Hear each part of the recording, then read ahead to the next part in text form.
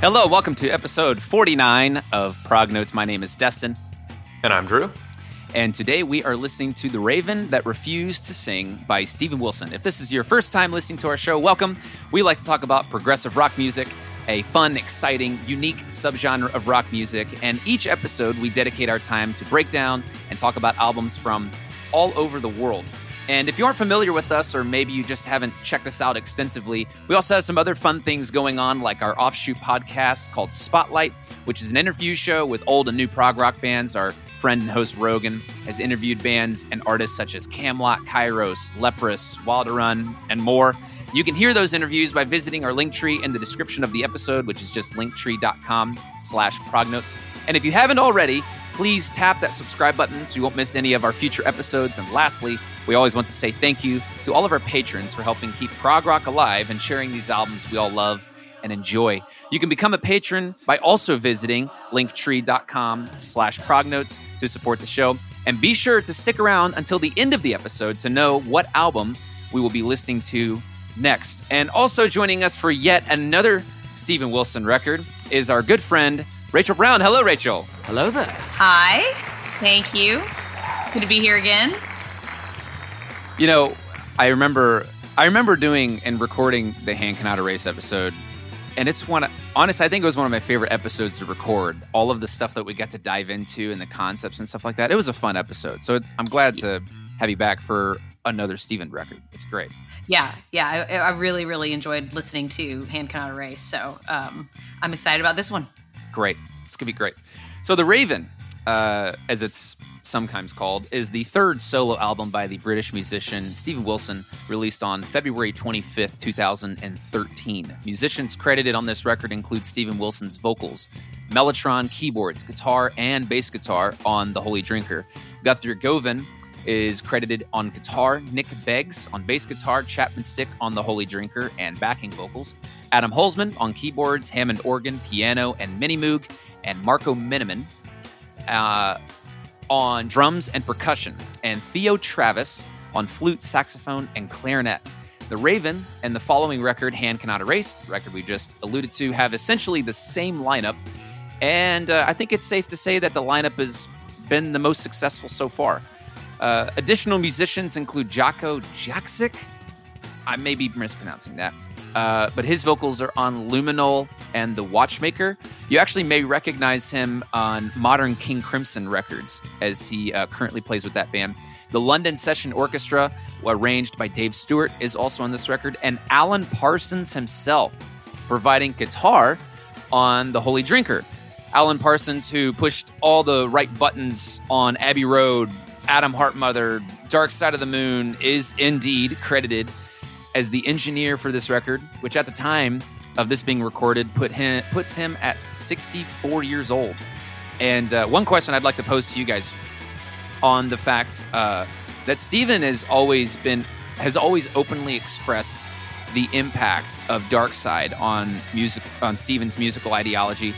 Specifically with the thought that, and this is a quote from him, that you can tell stories through an album and take people on a musical journey, having a feeling that you've been somewhere when you complete the record, which sounds a lot like the suggested approach for The Raven and possibly the purpose for inviting Alan to be on the album. So I want to ask you guys, do you think that could be true? Do you think that was maybe the intention behind him being a part of this record? And follow-up question to that is, do you think it was a success? I'll field that quickly. Yeah, I mean, I think that he appreciated Alan Parsons' work not only from a conceptual perspective, but also from just an actual sound quality perspective. Because I think most people, when you listen to Dark Side of the Moon, it sounds so immersive. Like, how do you get those sounds and those tones? And Parsons did amazing stuff in the world of rock, even prog rock and art rock in the late 60s and early 70s, and I think that that's undeniable. Like, people knew that, and then with his own band, right? He just has a really he knows how to shape sound in a very beautiful way. He just really does, and expresses itself in a very artistic way, in a very atmospheric way, and in conjunction with the fact that he did work on conceptual stuff, and Steven Wilson has an affinity for storytelling stuff. That quote that you said, I've heard him say stuff similar to that, if not the exact same thing, in other interviews, where he's talked about what I don't appreciate about kind of the modern music landscape is it seems like, and I'm kind of paraphrasing / interpreting kind of what he's saying, but it seems like he doesn't really appreciate a lack of an attention span, right? He doesn't appreciate the fact that you can't really sit with something, let it rest, and let it kind of imprint itself on your psyche. I think he appreciates types of music that do that can perform that function and kind of hit you in a more salient way. So, yes. And is it effective? Yeah, I think it helps. It helps if you know the story's going into it. I would agree. I think it helps. I mean, not that he's necessarily ineffective at telling the story, but I think there are other albums that I think of. Like, I don't know, the first one that comes to mind is like a lot of Pink Floyd stuff. I know we just kind of referenced them, but like Animals in the Wall. Like, I don't necessarily need to do a bunch of research on that to know what these songs are about, to get the gist of The Wall. Like, it's chaotic and weird, but I kind of get the gist of The Wall just by listening to it. Yeah. With this record, it does, and the songs are more effective, but you kind of have to seek out what they mean, I think. Beforehand. Oh, most definitely. When you listen to it, you're like, okay, now I get the story, and now the song has a lot more weight. So if we're talking just about sound, he doesn't do it as effectively as other groups have, right? Like getting you the story, delivering the message of the story, and clearly, that's what I mean. Yeah. But he does put you in a space. So to that point, I think that tremendous respect in that sense. Yeah. So. Well, and I think I think some songs are more effective than others on this album as well. There are some that's like, okay, I didn't really need to be told what's going on here to grasp the gist of this. But there were other ones that I was like, even just a quick Wikipedia search about here are some comments that Wilson has made about what this song is about, and like kind of going through each of them. I was like, oh, okay, I'm starting to understand now. Now reading the lyrics in conjunction with having read that, I did not pick that up on first listen. There are others that were a little more clear, I felt. So some are more effective than others. I do. I mean, I think this is a great sounding record, hands down. But I would agree with you on that point. Just is the sound of the record alluding to, or not alluding, but helping and supporting the immersive nature of the concept, I guess you could say. And I guess what you're saying, Drew, correct me if I'm wrong, if I'm understanding you correctly, it really takes a little bit more in-depth analysis into the writing in order for you to really truly grasp some of the things, like the stories and things that are being told, rather than just strictly listening to the music and gaining an understanding of like, oh, I have an understanding of what the story is trying to tell through how well this was engineered, or how well this is immersing you in the music. Is that right? Yeah, I'm just saying that, and it's not. I'm not saying that he's failing to. No, he doesn't do it as effectively as others. Yeah, but yes, you kind of have to seek out a little bit more to kind of get the concept for a lot of these. And in fairness to him, since we're on a prog rock show, in fairness to him, the vast majority of progressive rock lyrics are not clear cut, and you don't know what they're talking about. Yeah, but there are exceptions to the rule, and I appreciate that. Hemispheres by Rush, I didn't need to Wikipedia to understand that it was a battle between the gods Dionysus and Apollo. Right. You get that because the lyrics are pretty clear cut in that. But Rush still effective. Surprise, surprise, I'm heralding Rush again. But they do a good job of effectively communicating that with both their sound and their lyrics. I think that's really, really difficult to do. Yeah, I don't think that's an easy thing to do, to have the lyrics not only convey the message fairly clearly, but also add kind of the music to support that and support the themes and put you in that headspace as well. It's like making a movie. It's not easy to make a movie. And that's why these directors are, get applause all the time. It's because they're taking the story, the basic message that the writer has given them, and also putting a visual component to it as well. And they have to, every frame has to be shaped in that way, in a way that helps effectively create, whether it's, pretty clear, or whether it's really subconscious, where they're doing stuff with like shape theory and color theory and all that kind of stuff that like most viewers wouldn't think about that. But it is subconsciously having an effect and reinforcing this idea that, oh, that's the bad guy because their face is shaped like a triangle. Right? I mean, you don't think about this stuff, but in stuff like animation and in filmmaking, that's what you do. It's similar with music. When you're having the lyrics and the music work combination to really effectively communicate something and complement each other, that's difficult to do. Tying that back to this is a great sounding record. Yeah. But it does not do that, combine them both flawlessly. Yeah. And I was just alluding to the lyrics themselves. Sometimes I find that Wilson can be overly cryptic. And that's what I, kind of what I was saying with I wasn't even necessarily talking about how the music and the lyrics don't necessarily line up.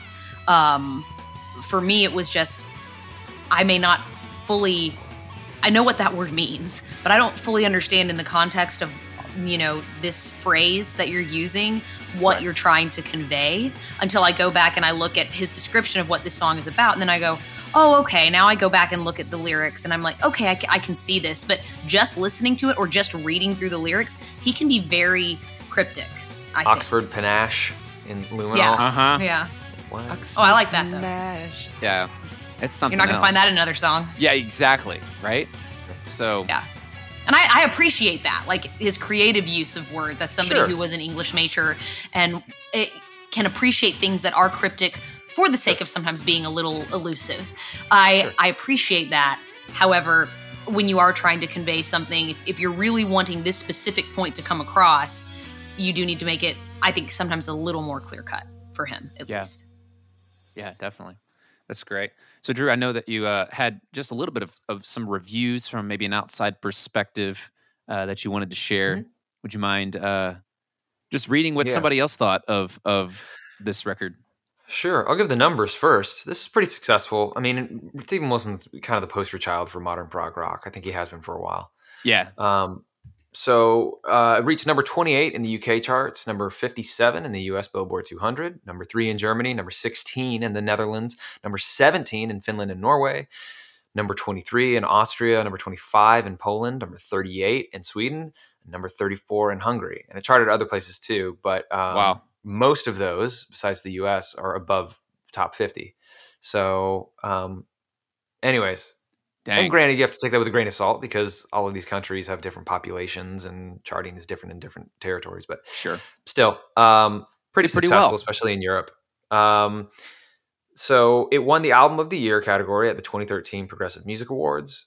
2015, the album was listed as the number 2 on the Prog Report's top 50 prog albums of 1990 to 2015.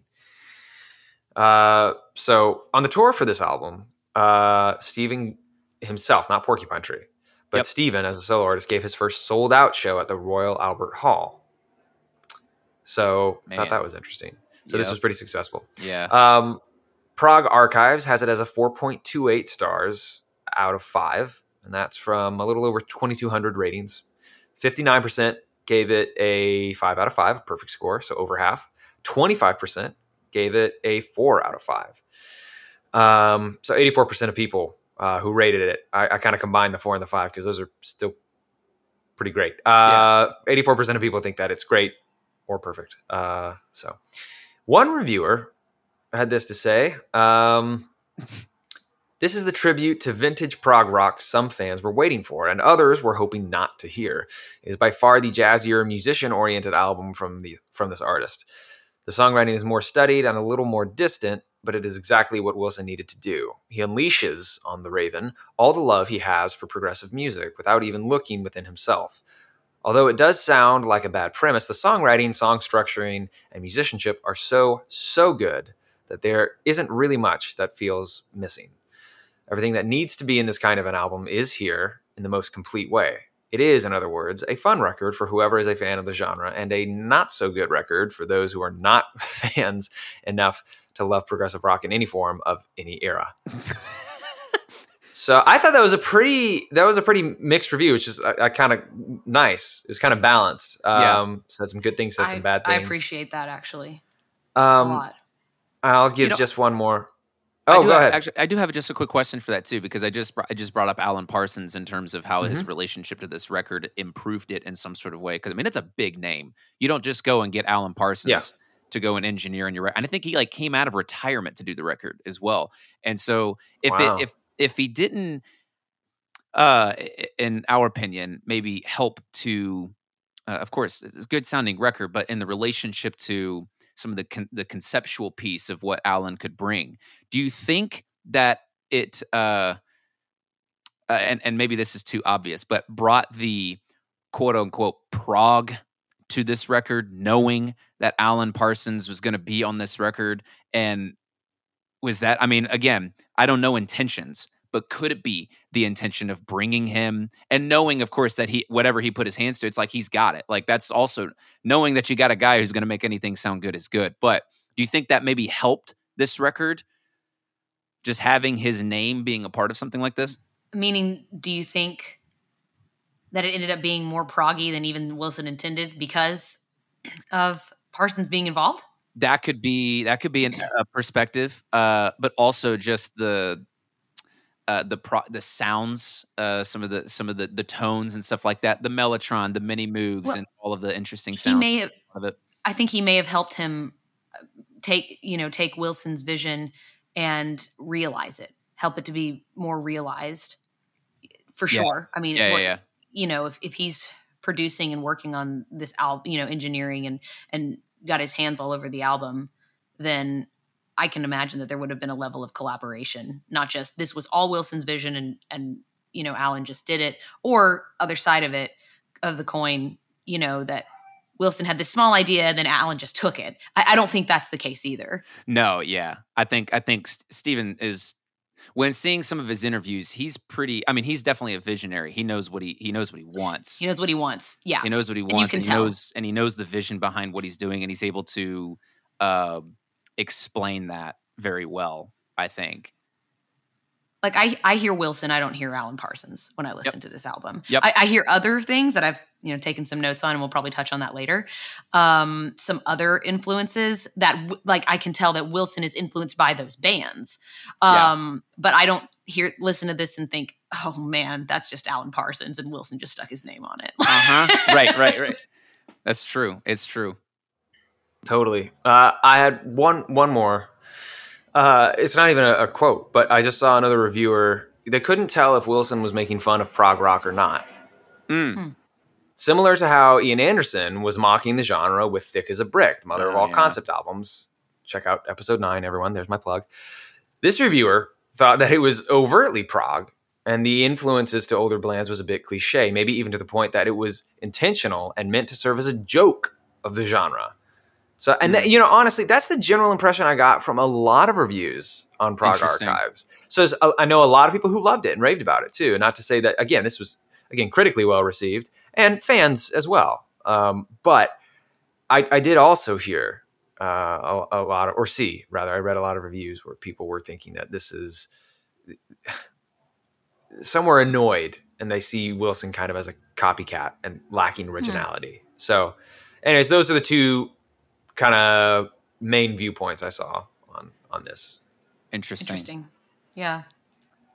I don't think I got that impression, but I don't think either. I didn't get that impression. And maybe because of just the originality that he's bringing with the stories that he's telling, the approach of how he told the stories and the music videos, is unmatched in my opinion. I think they're excellent and not unoriginal whatsoever. Yeah. I will rebuttal that. I do think that he can be a bit over dramatic with his lyrics. Sure. Kind of like how we were saying, like overly cryptic. So I can understand that, where some fans might be like, okay, he's either making a little fun or he's kind of gone over the top with this. It's good music, but ... there's always the but. Oh, man. I saw a guy who hated his lyrics. Yeah, I can see where some of it, I'm like, okay, Steven, all right. Well, it was like when we did the episode on Fear of a Blank Planet. Drew was doing a review. He was reading a review of some guy, and he was like, what I hate about this record is that it comes from the perspective of a teenager. But what was he saying about it? It was like something of the fact that the exact review of say. I mean, I don't know. It was in the vein thought. I of just like don't the remember the fact wording. that like it works for that because that's how teenagers think. Like that is Right. the perspective. But it that also you would, means it's you would crap have. because it's Yeah. But yes, but like from an objective point of view, that's still kind of cringy. So like if your point is to reflect like yeah. a teenager's mindset, then great. But like it's also a teenager's mindset. Like, Yeah, oh, that's so what it there's- was. It was that. It was like the best thing about this is that That's it what it reflects a is. teenager's mindset. And then the worst thing about this record is it reflects a worst thing teenager's That it is- mindset. reflects a teenager's So, like, mindset. it was That's something That's similar That's to that. it. That's not the exact quote, but it was allowing that thing. Like the Hilarious. worst thing about this record is also the best thing about this record is also the worst, or type of deal. Yeah. That's But so good. Yeah. That's so funny. Yeah. So, well, Rachel, could you just tell us, maybe give us some of your first impressions of this album? Oh, well, first, let me ask you this first: have you listened to this record before preparing for it for the show, or how long have you been sitting with this album, knowing about this record? No, I had not listened to this beforehand, which surprise, surprise. I mean, I don't listen to a lot of modern. Every now and then you guys will do an episode that I'm like, oh, I actually want to really check out that album. Yeah. But I'm not really a big modern prog person. So there's a lot that I haven't listened to. But no, I had not listened to this beforehand. In preparation for this, I've probably been listening to it for about a month and a half. And not, I'll listen to it once, kind of put it away for like a week or two, and then pull it back out again. So I've listened to it probably about 4 or 5 times now, like all the way through. Yeah. Certain tracks more than others. I liked it. Even from, very beginning, Luminol, just the way that starts off, I love that song. The musicality on Luminol is just, it pulls you in immediately. And I just really, really liked it. So I was like, oh man, I'm really excited about this. There were a few tracks in between that I didn't love as much. I will say, I have listened to 2 of his solo albums now, this and then obviously Hand Cannot Erase that we did that album on. And maybe it's where I was. We recorded that album in the height of COVID. And that album is all about isolation. And so maybe it really just hit home. I would be walking through my neighborhood and listen to that album in preparation to do that. And it was very, I don't know, maybe I was in just the perfect headspace for it, but I love Hand Cannot Erase. And so to me, I was like, this is good, but I cannot, it doesn't hold a candle to Hand Cannot Erase for me. And maybe that's because, again, of some of the sentimentality that I also associate with that time. Sure. Yeah, of course. And I guess that sounds weird to be sentimental about COVID, but there were some positive things I feel that came out of it, as well as a lot of the negatives that came out of it, at least for me personally. So I got a lot of time to just be with myself, and it was good. So that was an album that was with me through that. So this doesn't have that punch for me that one did. But I really did appreciate, and I know we'll go further into the different tracks later, so I'll keep some of my opinions, like some of the influences that I heard that I enjoyed, I'll save that for later. But I did enjoy the listen for sure. That's great. So how does this, I know we on the subject of Hand Cannot Erase, Drew, what are your thoughts on specifically these 2 records? Because we've now listened to both of these on the show. Hand Cannot Erase, The Raven That Refused to Sing. Mm-hmm. How do they match up or compare to, or even just your opinion of just, I flat out like one or the other more? I like Hand Cannot Erase better. Yeah. And that's a shock coming from me. Not that, because Nick Beggs played on that one too, right? On Yes, he did. I'm pretty sure it's Adam Holzman, Marco Miniman, even Guthrie Govan, I believe, is also. I'm pretty sure this record and Hand Cannot Erase have the same lineup. Mm-hmm. I may be wrong, and I have to go check that. And there's a lot of similarity that you can hear, as far as the musicality. Yeah, I really like conceptually what this has to do, and we'll talk about more of that later. But I like the idea of a bunch of short stories kind of all in one collection. That's a really neat idea to me. And conceptually, I kind of actually get behind that a little bit more than Hand Cannot Erase, even though Hand Cannot Erase has a very sobering message to it as well, kind of sad and melancholic, but that's kind of Wilson's shtick. But he does it fairly well. These concepts that he presents. Not to say that wasn't good, but I do kind of like the concept of this a little bit more. And the fact that I personally think the music videos, and we'll talk more about that later too, on this record are better to me than Routine. Yes, on Hand Cannot Erase. Or even Perfect I don't Life think I even watched I don't think I didn't even know there was a music video for Hand there's Cannot one Erase for because I Routine did not. on- We didn't really do that in prep. Yeah. We didn't talk about that, and Yep. so I'm not really a big music video person. I mean, I've seen some wonderful ones, but unless somebody tells me go see this music video, I probably will not do that. I listen to the album and have my own vision Sure, in my mind yeah. of what it's being. And you can't what's have that going on. tainted by any outside influence. No, not at all. I don't mean it. just I don't being a mean jerk. I'm that. just being a jerk. I would never watch a music I'm just being video. a jerk. No. No, Yeah, you are. I You cannot access the internet while listening to music. That's just everybody knows Don't that. touch it. Just listen to it. I like Routine. I think it's a very well done. That's not to throw shade on it. I like it, but personally, Oh, that's right. I did see that. I like Are you talking about the song or the music video? music video. Music video. We're talking about Okay, music right, videos. right, right. I think that was really, really well done. That's a great music video. But I gravitate more towards The Raven That Refused to Sing, even Drive Home a bit more. So we'll talk I about can see that more that. later. But I think that Hand Cannot Erase to me just kind of hits a little bit harder. I mean, stuff like Home Invasion and Ancestral, and even something as short as yeah. Transient or Transients Yep. is just those really hit home. And even the last track, why can't I remember the name of the last track? Happy Returns. Yeah. Thank you. And then Yes, that's Ancestral right. Oh, yeah. After, right? Such a simple song. Yeah. But yeah, very Yeah. impactful. Well, and I just love the opening too. Yeah. I mean, No, and Hand the Cannot fact that at the Erase. very end of that one that he puts rhythm to the rain after at first it's not. Oh my gosh, that's gorgeous. That's amazing. That's It's great. it's incredible. It's a great tool to employ, Yeah. the rhythm of rain. But anyways, I I digress. think that you hit on something, Drew. Say what? Oh, you go ahead. You go ahead. Finish what you were saying. But Oh, that was was gonna say basically you it. hit on something. I just, if we're just talking about one to the other, I personally prefer Hand Cannot Erase, but this one, again, conceptually, I think I actually prefer, overall though, if I'm just listening to a record, I think I prefer Hand Cannot Erase, but I appreciate the artistry with how he orchestrated this. Personally, it's a very subjective thing. Personally, I like this kind of collection of macabre stories. I like the idea of that, but I'm a big Edgar Allan Poe fan, and I think this hits closer to Edgar Allan Poe than Hand Cannot Erase. Oh yeah, definitely. So- Hashtag Tales of Mystery and Imagination episode Yeah. 10. Yes, Go check hell it yes. out. Also with Oh. Rachel. Anyway, you had a thought, Rachel. That's right.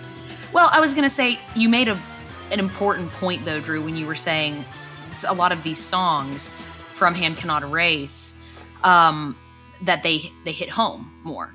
Kind of like what I was. I think there is something about Hand Cannot Erase that people can identify with more than this, because these are telling kind of a series of fictional and macabre stories that have Yeah. to do with the supernatural.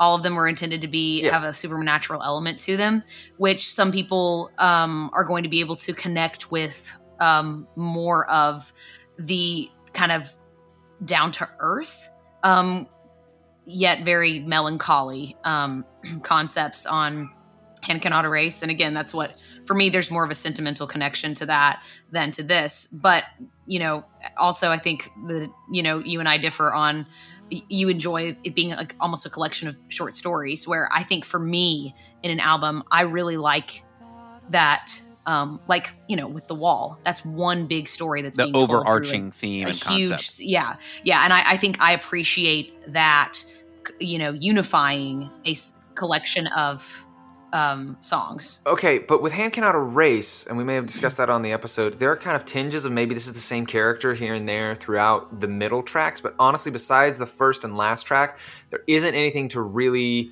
concretely propose that this is one character. So I don't really. It is a kind of it is inspired by the concept, particularly Happy Returns, that of the isolation and 3 years after or older, right? 3 years older. Thank you. 3 years older. Yeah. Those two are really kind of like, okay, I'm pretty sure this is the same character. Maybe Perfect Life, all of that, but Perfect Life. Yeah. but even then, like to me, that these are kind of snapshots in her life that aren't.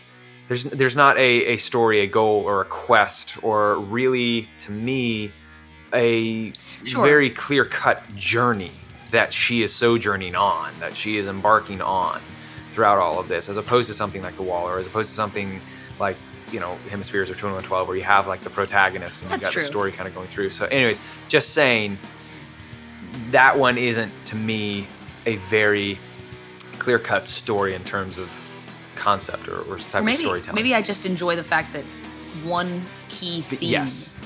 Yeah. is being told, like isolation. Like the my example would then be Dark Side of the Moon. Yes. You have insanity and madness and all that. That thread is throughout, the entire album.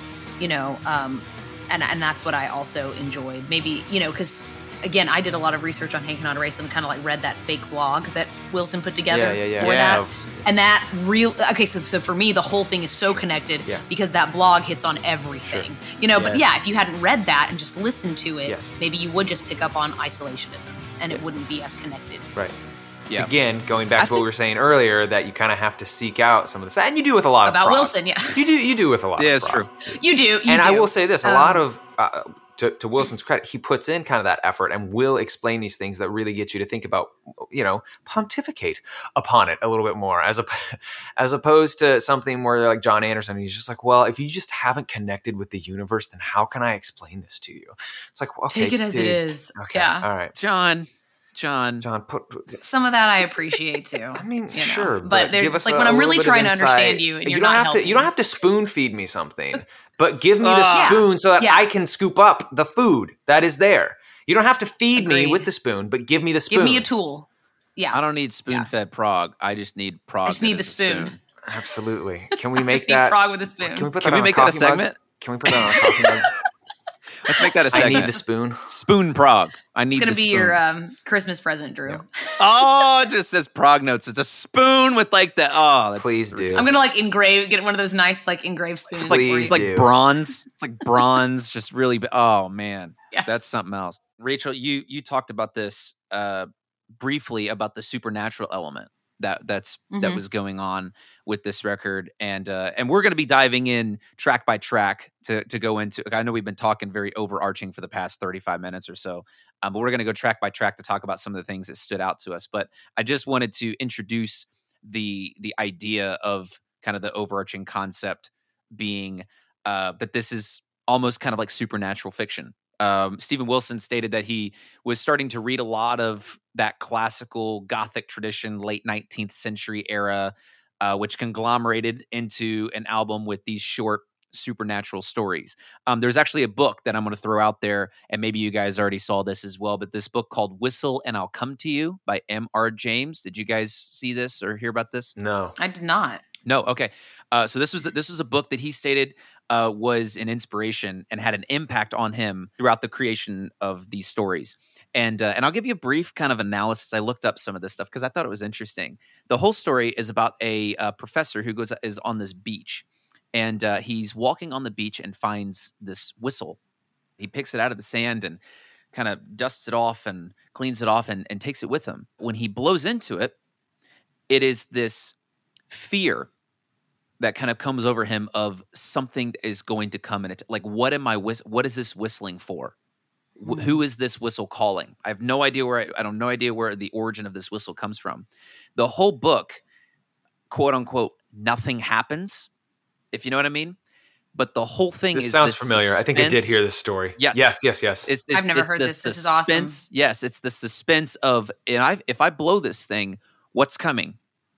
And to go and to allude to the cryptic nature of this album, I find it really interesting that literally in this book, nothing happens. Nothing comes, but the whole thing is telling through the perspective of what could come. Suspense. And I find that really, yes, it's the suspense of it. And I find that really cool because nowadays you show it. You know what I'm saying? You show the gore. You show the guy getting his head cut off. I feel like there's a lack of that, especially in television nowadays, and even some There movies. is a lot more fear of unknown when you don't show something than when you do. Well, just go back and watch Hitchcock. And like that guy was yeah, the master of. that's the He whole still point. is the master of suspense, and you know why? It's because Exactly. he doesn't show everything. There's that. Yes. Yeah. Yes. And- And I think there's a lost element of that. Yeah, at least we've more. lost a lot of that. We've lost a you lot know? of that. It's really kind of more of the, the Walking Dead and Stranger Things. Some of these things that are just, they show the gore. They show some of the things that are like if you didn't know what was coming, some of these supernatural elements, maybe not Walking Dead's not supernatural, I guess, but you know, if you take some of these elements, I think it certainly goes to show some of the emotions that you could evoke throughout this record, possibly. But I also wanted to say this, and although that these stories are supernatural, I think a powerful approach with this record is that it's still about people. There are people associated with each of these stories. The supernatural element, at least to me, is sort of secondary to the emotions felt by the characters within these stories, and that is why I think The Raven is emotionally impactful for me. Is there's that one is still a to part me of this. One of the most emotionally I wouldn't impactful say songs, for sure. Absolutely. I wouldn't say secondary. I would say the supernatural elements actually highlight the humanity. Yeah, they're not as something secondary in the sense that they are their own category. They work in tandem with that to actually most push definitely. forth this sense of universal, emotions that we can all feel. Yeah. But you get what I'm saying when it's just kind of like, I think what grounds it is still the people within the context. Connecting it back. And the people, and as how you can connect with it. And again, like The Raven, Drive Home, and some of these different songs, especially with the music videos that show the people a part of it. It makes it really impactful for me. I think that's how you have to. Well, I think in talking about Hand Cannot Erase, maybe that again is also a reason that one connects with me somewhat more. Maybe because I haven't been able to fully dig into or felt fully, like I dug into The Raven on that human element. But of course you're right. But that's like, to me, Hand Cannot Erase is so human. Yes. All of those feelings that Wilson digs into. And that's why, for me, now I work in HR. So it's human resources, right? I love people. And for me, until you really know somebody's story, you really don't know them. And I care about people on that very basic human level that's just raw. And so you really want to be able to dig into that and connect with that rawness and that realness. Yeah. And I think I agree, Drew, that when you bring the supernatural into something, it has to be done delicately so that you don't erase or cover up the human, because then you will lose that connection. And I think that is a good point. Yeah. So let's talk about Drive Home. That freaking, that guitar solo, man. Oh, it's so good. It's so It hit me good. when I was on the way driving out here to record. I was like, oh man, I haven't really fully paid attention to this until now. And I'd listened to it a couple of times and I was like, oh man, I'm hearing some stuff that I hadn't heard before. We've been talking a lot about the lyric. I think the lyrics, the concepts and stuff like that. So I guess we should just begin there, talking about the lyrics of Drive Home and your opinions on interpretation or overall enjoyment. So Rachel, let's start with you, just with Drive Home. What was just some of your observations reading through some of the lyrics? What did you pick up on with this song? And we'll also tie in the music video as well along with it. Well, this one, to me, when we were talking about, cryptic versus some of his lyrics are a little less cryptic, I found this one to be one of the most clear cut to understand. Just from being able to just listen to the lyrics and grasp what was occurring. Yeah. And in some ways, I know there is supposed to be this, supernatural element of the wife or the partner kind of coming back to him in a way, which he's described, like Wilson has described, as, his intention for the song, and that's where the supernatural comes in.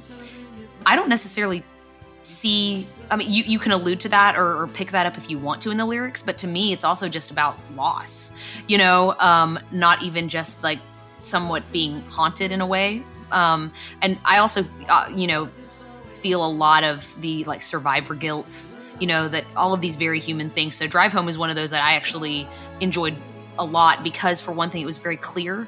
And for another thing, it was done very beautifully and it was more human than some of the others, I thought.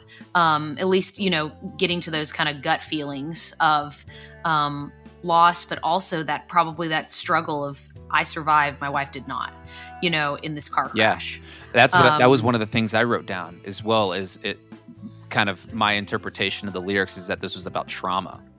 Yeah. That was kind of the angle that I was thinking of because of the loss and blocking out memories of things that I don't want to re-experience again because of the trauma. So you can try to move on. Exactly. And how that actually doesn't help. It actually, because it, in terms of the music video, how it's interpreting, because it keeps coming back.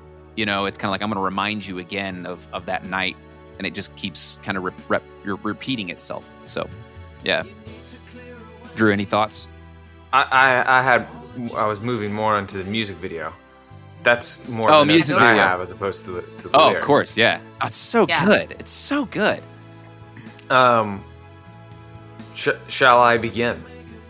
Oh, dude, totally. Please do. Oh. You got a novel over there? What are you about to read? No, it's not that much. It's only 50 pages. No, it's not.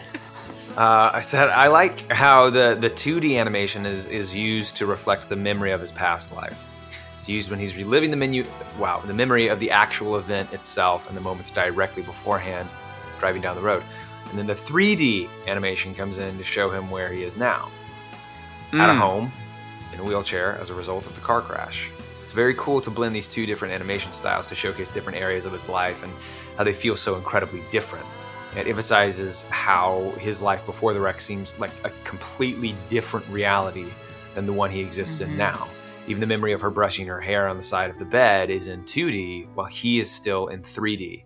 So it's this real stark juxtaposition between those two different types of animation. And I really love that they blend those two together, because I think that is very universal for a lot of people. They see their past life, quote unquote, their memory as a past life. They see their memory as something completely separate than what they're in now. And it just seems so hard to connect to something that they know they experienced. They were in it.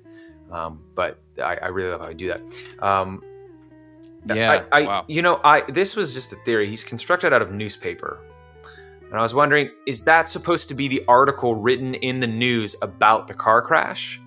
If so, I think it's supposed to represent how this has completely defined how he sees himself. Everything in his current and past life is all based around the tragic event, to the point that it has consumed his entire identity. And the fact that she's also made from newspaper shows that it's the only way that he can see her now, too.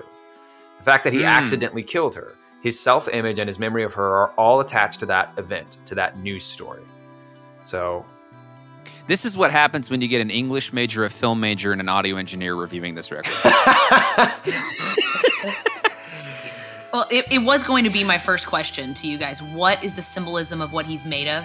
And I didn't realize it was newspaper just so much as, and there were times where I was like, I want to pause this and like, what words are on his face? Like, I wanted to see, is there, something extra like coded in the specific words that you can see on the paper? Like, I didn't realize it was newspaper versus just paper. And I was like, are these all memories? Are these all of him, because he's typing, and yes, he's writing letters. Are these also all the letters that he's completely wrapped himself up in to his wife? And I'm just now having some of these thoughts just now. So I think either way, it still alludes to the point of the overall consumption of his life is now because of this event. Mm-hmm. Whether it's the newspaper articles or the letters that he was writing, maybe to his lost wife, I think it's still kind of alluding to the consumption of his entire life is now because of this event, and which is very delicately done with the newspapers. I've got a question. Yeah, question. He throws his wife's necklace into the lake directly after the crash. And then years later, he falls and sinks to the bottom of the lake. And there, he's contemplating on just giving up and dying. And then he sees the necklace again and decides to keep on living. What is it that helps him cope with all of this and continue to have that hopeful ending? I don't have an answer. There is no right or wrong answer. I genuinely didn't know. I don't know maybe what it is, but I do feel like, the very last lyrics of the song, release all your guilt and grieve, give up your pain, hold up your head again. I feel like this is coming directly from his wife, and that is the reason that she is kind of coming back to be able to help him through these memories. Like, don't forget me, but be able to move on because it was a car crash. It was not your fault just because you were driving. Like, that kind of thing. This was an accident, and you don't need to be dealing with this survivor guilt any longer. So for me, I feel like, maybe that is the turning point in his life where he is able to, with the symbolism of the necklace, able to realize that this is the reason that he's been seeing her, and been somewhat haunted, but haunted not in a negative sense. Cause I know we use that word haunt negatively, implying that a ghost is after you for some vengeance, but I don't think that haunt necessarily has to be torment. It is a negative word, but it does not have to be torment. It's just, a supernatural being coming back to to you. Yeah. So my interpretation of that has been she's made up of the newspaper, correct? When she comes back, I actually thought that the necklace was actually more of the symbolism of her beauty rather than looking at her and seeing the event. I don't remember, was she wearing it at the crash or something like that? I don't remember. I think so, because he throws it into the lake, assuming that it was with him during the event or on her, and it's part of her. So, yeah. I was either thinking that, or it was more of like the other symbolism that I was thinking of was that if they crashed into a lake, it was giving that back to her to release the trauma, throwing the necklace into the lake, which I don't know the intention, if it was an angry thing or if it was more of like, I'm letting go and I'm giving this back to you, this portion back to you, so I can move on. I think it's an angry thing because that he throws it in like right after, and then the he event. picks it up again later. And later on, right? Yeah. So I think the act of throwing it in there is this. Yeah. It may have been his attempt to forget. I'm going to get rid of this. I'm going to take care of all of this stuff in my life. But of course, he's still continually made up of either letters or newspaper, or like his whole life by kind of like we were talking about, with trauma. You need to feel the trauma. You need to embrace at the right time. But when you've gone through a traumatic experience, at some point you need to start unpacking it instead of repressing it. So her ghost is there to help him unpack it, and maybe almost drowning in the lake himself, and then seeing her, her necklace that he had tried to discard so long ago and repressed. Maybe it's hey, I can actually hold on to this now. I can hold her memory and appreciate her memory and be able to move on. Yeah, that's good. So where is home? When he says drive home, what does that mean? Are you thinking that home is her, or home that was my first knee jerk reaction was her. I don't know, Drew. You tell me, man. Yeah, what do you think, Drew? So he has the answer. He's just withholding it. I don't. I really don't. I don't. This was not. This was a shoot. No. It was just throwing up. But yeah, I mean, I was thinking her. I got the reference, Rachel. Thank you. Yeah. For any Arrested Development fans out there, knew you would. But I guess at first I was thinking that when he's driving home, he's driving himself down into the memory of who she is, rather than if kind of referring back to what Rachel was saying about her kind of giving him this message of, hey, from, maybe a divine intervention standpoint, she's coming back to tell him to move on. Until that point, though, his idea of home is her, and not only that, but the memory of her. And so he's trying to drive home. And I think by the end of the song, home is not necessarily living in that memory anymore. It is moving on to a home of, I think home is healing. I think home is supposed to be synonymous with healing. Driving home is supposed to be approaching restoration, approaching that's good healing.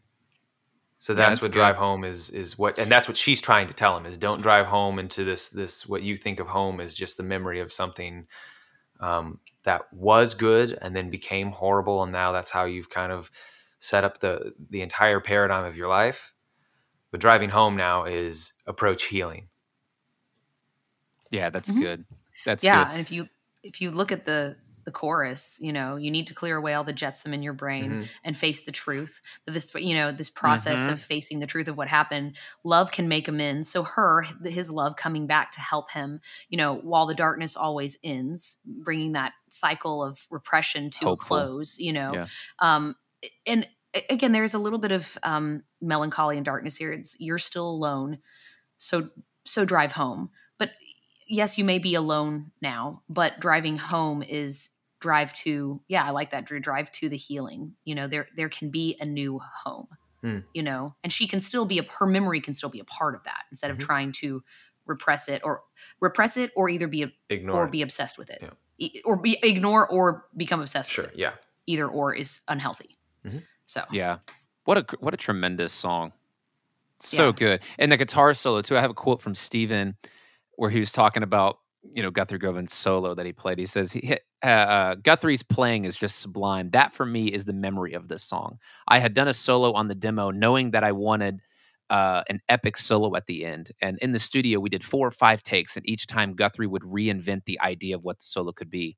The particular solo we chose was either the first or the second one. It was so inspired and had such a beautiful sense of logic and storytelling to it. It's one take, unedited, and it's just unbelievably brilliant. And it's improvised. He didn't plan anything.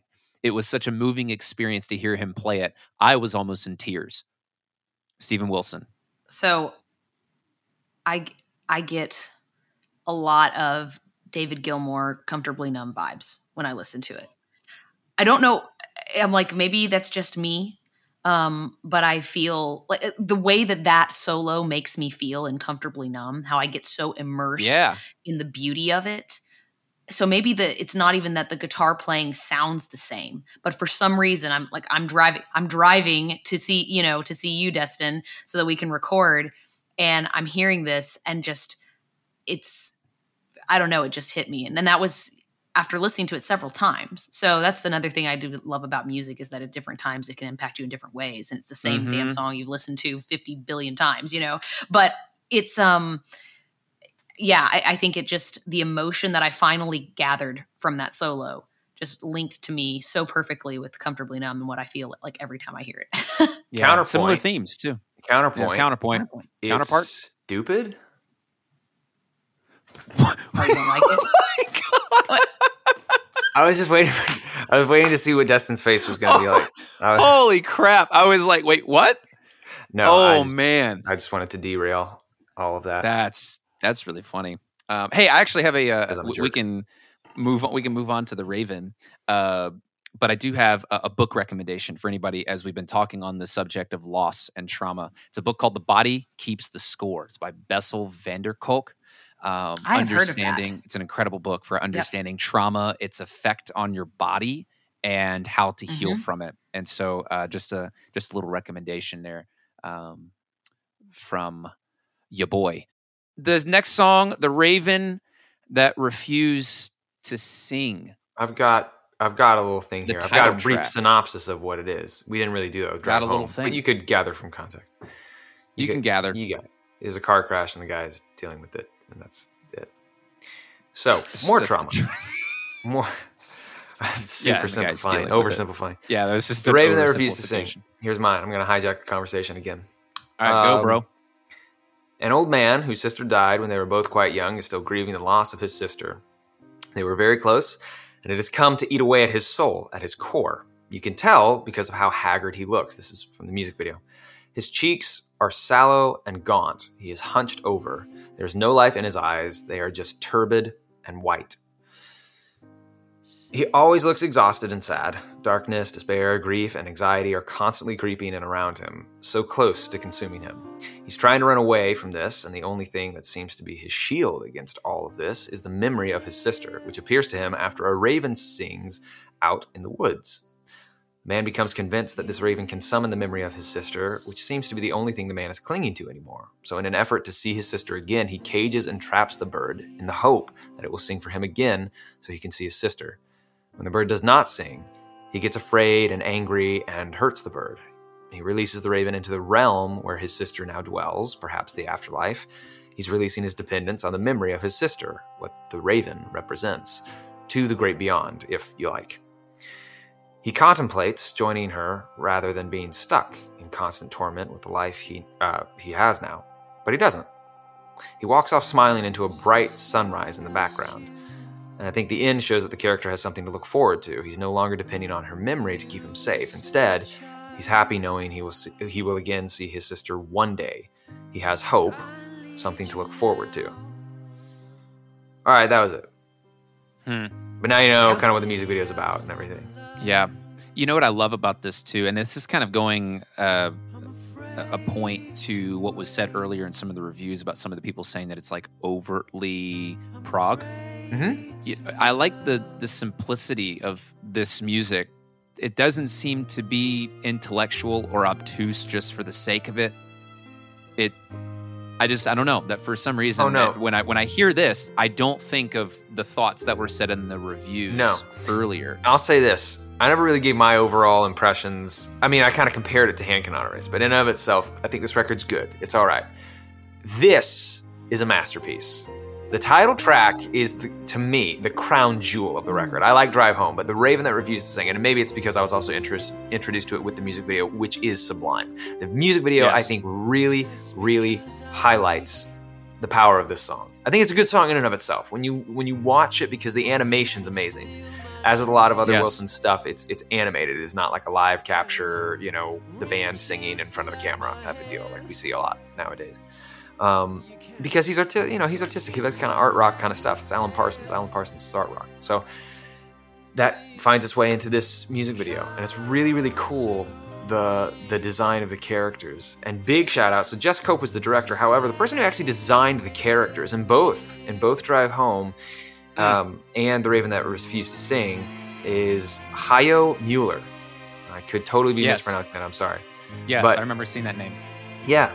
The design of the characters is brilliant. It's very simple. There's not a crazy amount of detail per se, but that just makes it so much more raw. I mean, it just makes it so real that he is just kind of in a very animated fashion, in a very dramatic fashion, just absolutely defeated this man. He is done. He is a husk of what he was, 100%. I mean, he is, just the frown lines on his face, the fact that his eyes, you don't even have a pupil. They are turbid, right? They have kind of this cloudiness to them, and all of that. And I love the fact also, it's really interesting how it's almost like a puppet, right? It's this puppet animation where you've got like the joints, right? The pinpoints where his arm can move and where it doesn't. Yes. And they kind of do almost this like construction paper sort of deal. I mean, it's not construction paper, but you know what I mean. This it's a very type different of kind of animation. Right. It's a very different type of animation. We're used to seeing things very fluid. There's a lot of texture to it. It's a very fluid type of animation that we're used to with stuff like Walt Disney or Crud, pick your favorite animation studio. But this is more kind of has an indie feel to it. And you've got these kind of rigid joints, visible joints. Like you see the pinpoints where they're supposed to be moving, right? It's like your elbow and all that. That these completely different pieces of his body, you can see visibly where they attach. And it's not nearly as fluid. So that is just a very unique style. I haven't seen that very often at all in any sort of animation. Very often, so I think that's brilliant, and just gives it a very,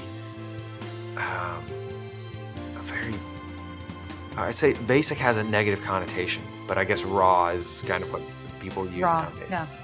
I think that the music video really highly encourage anyone listening. If you listen to this record, check out both the music videos are great. Yeah, but particularly this one. This one had a huge impact on me. I think even also talking about the music too, the king of texture. Yeah. There's two riffs. There's two riffs in this entire song. Yeah, the way that he introduces guitars and the way that he introduces the arrangements of the strings. Yeah. My gosh. Yeah. That's what gets me. My gosh. And the big Mellotron wall too. That combined with the actual strings. Yeah. Yes. Unbelievable. And I mean, I learned how to play it on piano kind of in preparation for it. Because I was like, I just want to see what this does. I want to see what this song does with the piano. Because it's the piano is the beginning of the song and it ends the song. And so I was like, where does the piano go? Nowhere. It stays the same throughout the entire song. And I was like, oh, so I can play the entirety of the song on piano. And I'm not a great piano player, but that's just because it's very repetitive and it's a brilliant, excellent use of texture and layering. I was about to say, a degree that adds these layers. Unbelievable, man. I mean, well, it's just think unbelievable. About how delicate it is when the Raven starts to sing the little that kind of, Yes. that kind of yeah. And talkbox type of deal. Using auto tuning, like auto tuning and talkbox as an effect, and rather than a correction tool. No, yeah, because it's supposed to emulate this kind of etheric quality that he's seeing. He's hearing something that is supernatural, like we alluded to earlier. These are all supernatural Absolutely. stories. Yeah, absolutely. But it's so delicate. So, it's not overused. It's this tiny little voice that the man hears, and it unbelievable. really strikes something in him. Mm-hmm. And even the way it ends too, the piano notes just playing those singular notes up on the high part of the scale, and you see the footprints. Oh my gosh, man! Counterpoint. That is so it's so good. Stupid. Don't stop. Oh, I hate that. That's unreal. Rachel, any thoughts on the Raven? No, I love this song too because of, again, it being something that's very connectable, very real, and just so much raw emotion in this song. I think for me, and again, I do understand the point. Wilson's voice at the beginning is a little abrasive for me. Some of the vocals. Not as bad as the pin drop. Okay, that is my least. If we're going to open that one up, that's my least favorite song on the record. I knew you would hate it. Yeah, I do not care for the pin drop at all. All right, sorry, I'm jumping ahead. Yeah, I was like, oh, geez. But no, that I like the way that the song, what you were mentioning, the way the song builds. Because by the time you get to the end, though, it's just that melody, the "Speak to Me, Raven," like that part is just beautiful. Mm-hmm. That part to me is my favorite. I understand, the beginning, and you have to have that build. So I can get through that, because then when, all of the rest of the everything else comes in, it's just like all immersive in this guy's sorrow and his longing, just these very raw emotions that even if you've never, because I have never experienced the loss of a parent or a sibling or someone that close to me. I've had grandparents pass and other people that mattered greatly to me, but there is, especially, between generations, there's this feeling of they are supposed to pass before me, at a certain point. And so it's hard to deal with any kind of loss, but I've never had the loss of someone in like a traumatic way like that in my life before. So in some ways, you would think, oh, well, you wouldn't be able to identify with this song. But I think that loss reverberates for humans in not just the loss and not just death. Loss could be anything that somebody feels like they have really lost in their life, whether it's a permanent death or just, a part of your life that's, or a heartbreak or a breakup or something like that. I mean, it can hurt you and imprint itself upon your heart in a way that nobody else understands. But I think you can identify with that feeling in this song, no matter what that loss is for you. It doesn't have to be death. It's the sympathy versus the empathy. Mm-hmm. Being able to, you can empathize with every single one of the songs with the emotions that are being. Wait, is that right? Empathy is the feeling, but sympathy is the. Am I flipping that? Is that backwards? Yeah, sympathy is I'm sympathetic. Yeah, there we go. Empathy yeah. You have empathy is I have experienced. Y'all know what I'm saying? All right, just let me go. Jeez, let me. Destin, I'm sorry. I'm just kidding. Destin, I'm gonna leave. I'm sorry. Oh, quote from Steven Wilson on this. I love the simplicity of certain phrases. What's special about being to say I love you, but in a new way. It's hard to do that. There's such cliches in a way, being afraid to love someone, being in love with someone. If you can find a way to make these things sound fresh again, that's really a special thing to do. I would agree that he did that really, really well with this song. Yeah. Powerful song. Powerful stuff. It's kind of bumming me out. Yeah. That's Wilson's kind of thing. It's Wilson's thing. Cliche. I'm going to change the script. Let's talk about Luminol. Luminol is this really, really great song, and it brings so much life and spirit to my life, and I just hope that it did the same. It had so many... Yeah, it's basically Walking on Sunshine Part 2. Yeah, let's do that. Yeah, right. That was the idea. That's the idea. All right, I'm gonna try and flip some happiness. Happiness 3. Sorry, that's not true. I didn't think that you would take it all to heart. Anyway, Luminol. Let's jump into this. And I know that we're going a little over time. We'll be a little bit more brief, I guess, with these other tracks because they don't have the music videos with them, but we can still do some interpretations. I'm just going to open up Luminol with Steven Wilson's own words. This is a story about a street musician, a busker. It was inspired by a guy who plays in my local town. He's there every single day. It doesn't matter what the weather is like. He's always there playing his acoustic guitar and singing these songs. Snow, rain, gale force, wind. Nothing will stop him from being in his spot. And the thing is, he's terrible. Absolutely rubbish. He never seems to get any better, no matter how much he plays these songs. And I'm one of the many people who pass him every day. He's part of the street furniture in a way. And I suddenly started thinking, what would happen, God forbid, if he just dropped dead in the middle of the street one day? Would people even notice that he was no longer there? Then I had another thought. He's the kind of guy who is so set in his routine that even death wouldn't stop him. So I had this vision that he would drop dead one day, but the next day he'd be back in the same spot playing the same songs just like he always did. This kind of idea that somebody could be a ghost in life, referencing Hand Cannot Erase, as well as a ghost in death, somebody who's completely ignored, even in their lifetime, Hand Cannot Erase, it hardly makes a difference. And death doesn't make a difference either. It doesn't break the routine. That's the story behind Luminol. It was the first piece I wrote with these musical personalities in mind. We did play it live on the second part of the Grace for Drowning tour, kind of as an experiment to see how it would fit with everybody and also see how the audience would react. And that all worked out very well. Interesting concept behind the story. And that was the first thing that came to mind was the tie-ins to Hand Cannot Erase that would come at this point 2 years later. He's kind of assuming the personality of a nihilist here. I don't think that he is. But, like, personally, Stephen Wilson, I don't think he is. He has a lot of emotion. Okay. He has a lot of... But, like, the perspective of this seems very nihilistic. Like, this, nothing matters. We end up returning to dust. Like, yeah, you keep on playing, but there's no purpose. There's no real hope. And you know he's not nihilist because he has messages of hope at the end of The Raven and the end of Drive Home and stuff like that. Yeah. But this particular one is like, way to open a record here, man. Way to open it up here. Yeah. Here's also another thing. What is Luminol? If you guys know, I have, or that. Anybody who listening knowing what Luminol is, I have it too. But I'll let you share.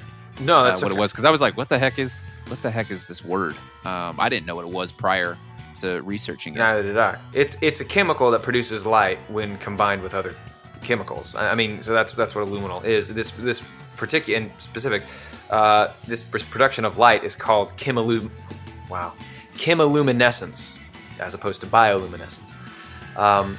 Forensic scientists use luminol at crime scenes to detect trace amounts of blood. The iron in the blood reacts with the luminol chemical to release energy in the form of a blue glowing light. So it's not seen unless you apply something correct. to it. It's not seen unless you apply something to it. I think that the title of this song is kind of referring to that sense of our own individual legacies. Like, will we make enough of an impression to leave some sort of glow? Are we significant enough to be detected by the luminol? Yep. Well, I'm not going to answer that question. I'm just going to let the English major take this one, and I'm going to leave. No, but for real, though, Rachel, thoughts? Yeah. I love Luminol. This is probably my favorite song. I just think really. It's really interesting that I would say that. I know, but I actually just think from the music perspective, it is it's a fun song. And I guess talking about the music, this is, I'm listening to it one day in the office actually, and I was taking a couple of notes, and the very first thing I wrote was Jethro Tull vibes, like the flute in it. I got so many feelings of Jethro Tull. I am drawn to the melancholy as much as I enjoy the hopeful too. And I don't like the message of this song as far as it being like a positive one. Yeah. But I enjoy especially the last two lines of the the song, the words he sings are not his own. They speak of things he'll never know. Implying that, and to me, this is, again, more of a human connection than it has to do with like the supernatural idea of like he could die, but then just still be in the same place and he never breaks his routine. Implying that routine has clearly trapped him, you know, because he has, he's not getting out of where he's at to be able to have his own real life experiences, right? Other than sitting there playing the guitar on the side of the street. Yeah. And not well, you know, as Steven's saying. But so he's singing about things that he himself has never experienced, things that he does not know. And that's a very sad thing, you know, that you could have things in your life or things that you can't identify with because you yourself have just trapped yourself into this little box, you know, that you could very well experience some of the things that you may be singing about or wanting to even experience, but you're so trapped by this routine. Kind of that links to Hand Cannot Erase as well. Yep. You're so trapped by this routine that the routine, for one thing, has isolated you. You know, would anybody notice if you just dropped dead? And you also have no concept of the things that you're trying to share, which may be one reason why you're not a very good player, because you haven't experienced anything else to be able, you know, true art needs to come from within you. And if you have nothing that you're sharing with people from yourself, then it's going to fall flat. Yeah. I don't know. I like the last two lyrics of the song, and I like what it's saying, even though it is depressing. Yeah, that's a great thought, though. I am convinced that, because he said here that this is the first piece that he wrote for this record, and with the thought of, you know, would anybody notice if this guy just dropped dead? And then hearing about the story of the woman who did and no one noticed. Yep. I believe that right there is the train of like, oh, well, I had this thought and it actually happened. Oh, I got to do an album about that now. I'm convinced that's what happened. Just like, I wonder if this would happen. It has, Steven. Oh, we're going to write an album about it. And then just goes on to write Hand Plot Cannot twist. Every single Steven Wilson solo album is actually part of a unified story. Oh, well, when we get to the Future Bites, that'll be interesting. You know, it's part of it. It's part of it. It's a genre twist, but it's just a different chapter. It's a genre twist. But it is all part of a unified story, and I guarantee you in the next, I'm calling it now. In the next, like, 10 years, he's going to come out and he's going to say, hey, I'm going to blow your mind. Whoa, the slurring. All right? I'm going to blow your mind. He's going to come out. I promise he's going to. This is all the same. So these characters actually link here. It's like the Pixar thing with Disney. Right, yeah, it's the theory that everything's connected. Everything's connected. Everything, guys, everything's connected. So let me tell you guys something. I synced this album up with Dark Side of the Moon, and in fact, it worked. It works. Just letting you guys know. No wonder Alan Parsons was a part of it. No, I'm kidding. That's all a complete lie. Anyway, that's Luminol. Did you like my Steven Wilson any other? That was great. He actually sounds like this. Like the whole British thing is actually like completely fake, and like he actually just like really sounds like this. If he ever heard this, Holy Drinker. He'll never come on the show if he hears this, because he'll be like, why would you do that? These guys are idiots.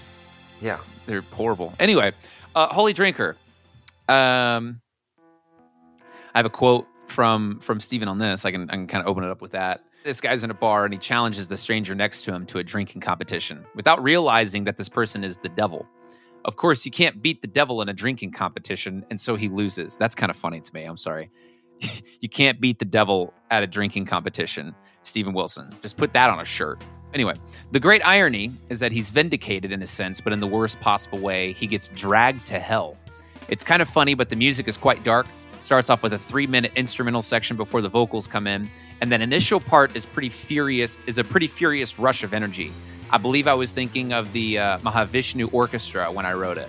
A lovely Moog solo by Adam, kind of a classic Jan Hammer style, and lots of dirty keyboard sounds, which I love. I love those dirty keyboard sounds that he does. I love the very end section, which is very evil sounding. People think it's a guitar, but it's actually a Fender Rhodes put through a distorted amp. And this is the part I wanted to come to, because I really like this, what he has to say here, and I think Drew will have a thought on this. A lot of these songs have different motifs that crop up, and I like that. One of the hallmarks of bad progressive rock, if we can use that term, I'm fairly ambivalent about it, is that it's simply a bunch of sections strung together that don't really belong. This idea of giving gravity and weight by stringing bits together, that's easy.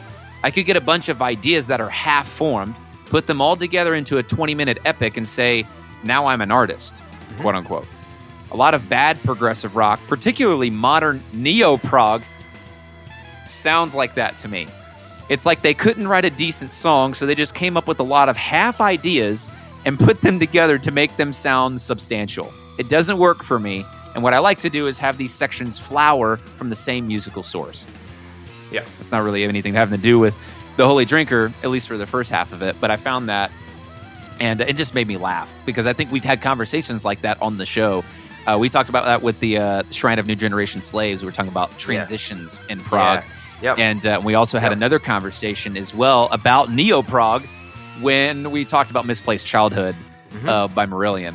Yeah. And so, anyway, musically, I really like this song. Some of the bass fills that are going on, the dirty keyboard work, and just this guitar part, how he does that thing, like that whole like walk down into those chords, super cool. And Steven hitting some high notes in the register there with some of the Mellotron and stuff going on. It's a fun song. It's a fun song. It is. Well, he was asking. Well, he said you want these sections to flower from the same musical source. That's what he wants to do. And my question was, do you think that he succeeds? My answer is, at least in this song in particular, I think he does. I think he succeeds. The sections not only flow into each other very well, but they have a similar kind of dark feeling to them, as if they're all connected to the same sense of hysterical, perhaps even angry freneticism. So, I like this song. Well, too. even something more literal, like The Raven That Refused to Sing.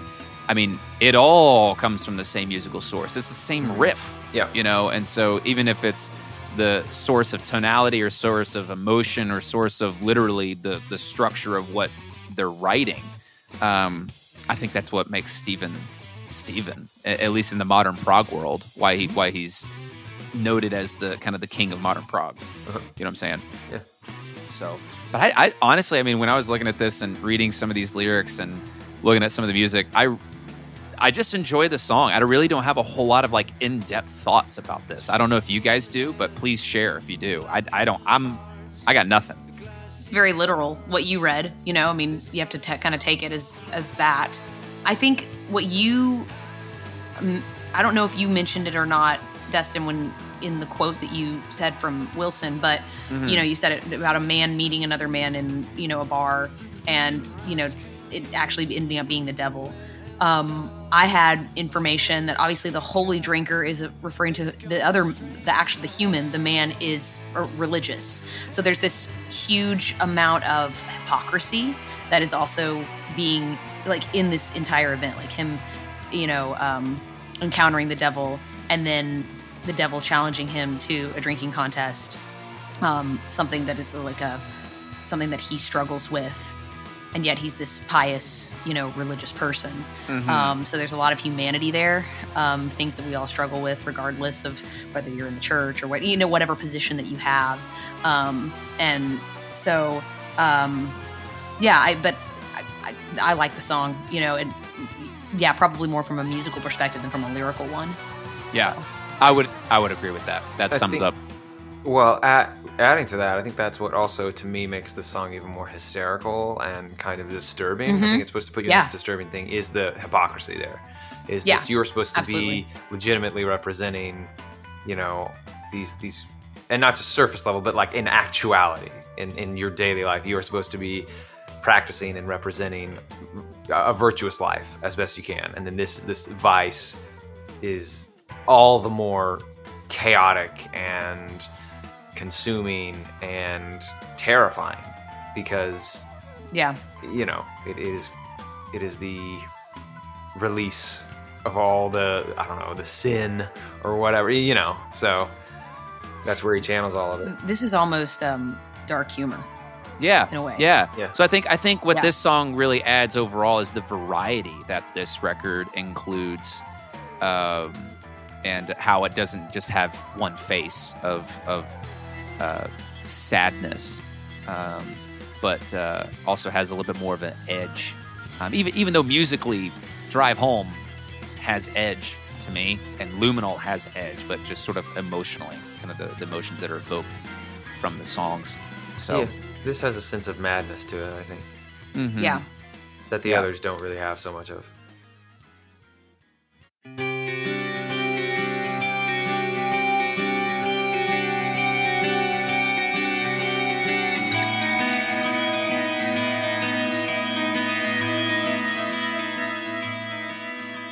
I think the Pin Drop is one of the two songs that I think are kind of specifically about marriages or relationships. This is what I was Yeah. picking up on. The Yeah. Pin Drop and the Watchmaker seem to be about relationships and marriages.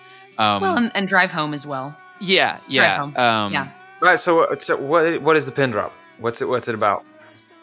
So what I have, and you know, I'm having to present this to Rachel, so I'm gonna have to see if I can do this well. So I have the song that I see was I was getting a sense of that the Pin Drop was sung from a wife's perspective. She's gone, dead, and from beyond the grave, she's singing this song. That's sort of the picture that I was getting. The Pin Drop, like what's the Pin Drop? I think to me it was sort of about this relationship that's unhealthy. They don't communicate. There's a lot of unspoken resentment, a lot of unspoken, I think, just sort of tension that's there. And I think it's almost like where you're walking on eggshells with somebody in a relationship, to where the tiniest thing can set off a violent episode. And in this case, it ends in literally her death. The sound of a pin dropping to the floor could be the thing that just blows everything up. Just the pin drop was something that is instigating this rage.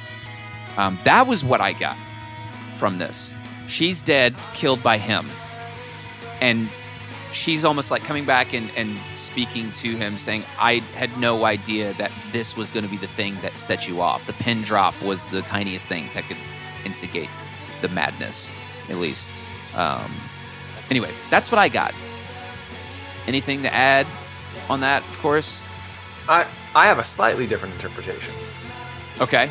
Seriously, very slightly, because it's in a similar vein. I get the idea of, and maybe it's because I read some of what Wilson had said about what the story is about. But I did have my own kind of interpretation. I said, this is a love story gone wrong. It's a husband who does not appreciate his spouse.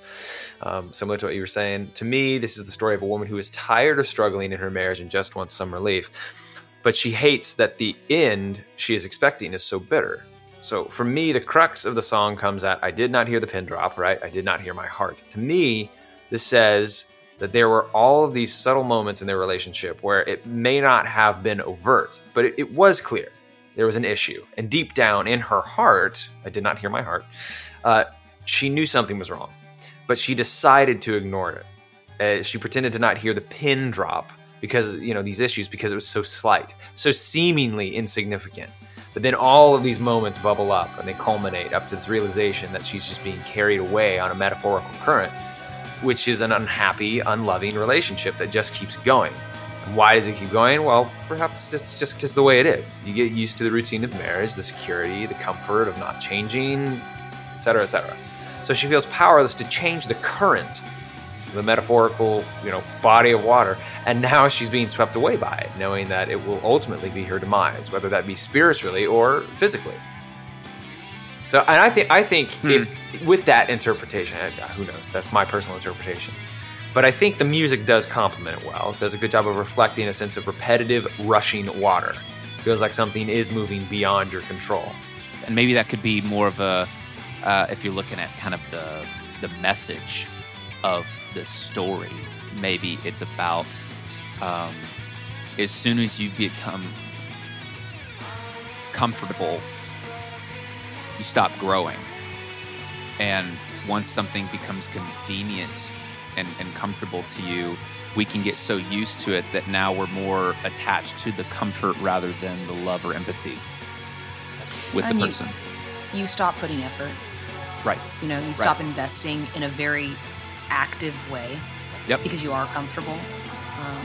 Yeah. And again, I don't think that means that you should feel discomfort in a relationship. That the other side of that coin is also not good. That's also an indication that there's something wrong. But there's a difference between getting comfortable to the point of complacency. Yep.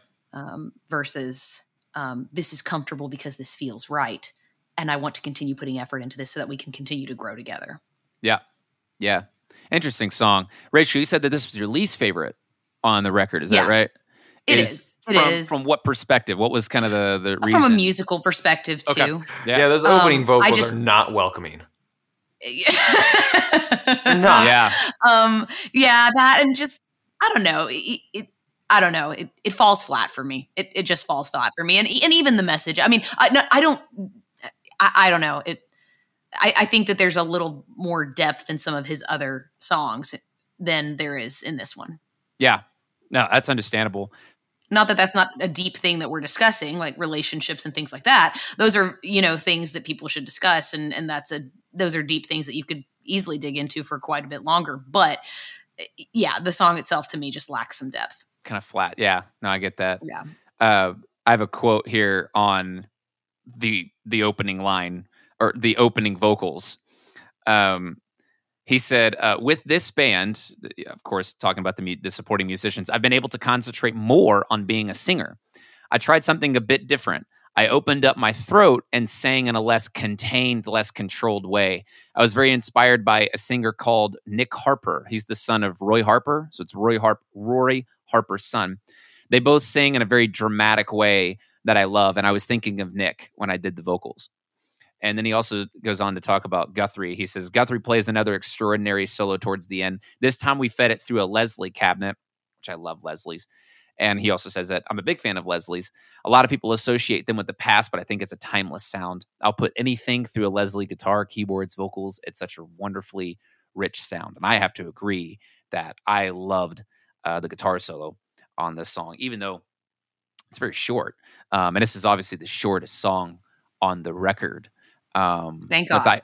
I also saw this. I also saw this too. I also saw that they did more takes of this song than any other song on the record. And I think it was because of kind of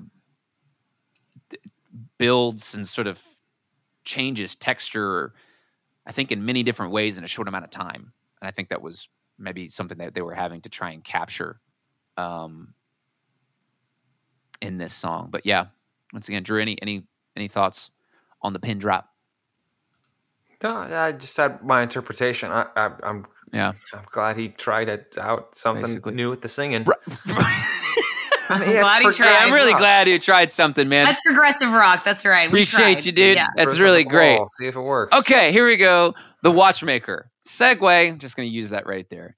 Now, this is the last song, of course, the last song that we haven't talked about so far. I guess I'll do the same thing with this. I'll open up with another quote that I found from him. Another adventure. This is the story of the watchmaker, a guy who is meticulous about his craft, but he never has any kind of emotional outburst, nor does he express violence or any extreme emotions whatsoever. It's the idea of a couple who have been together for 50 years or more purely just because it was convenient and comfortable. Again, kind of ties in with what we were talking about with the pin drop. There's a line that says something like, "You were just meant to be temporary while I waited for gold." Gosh, that's bad.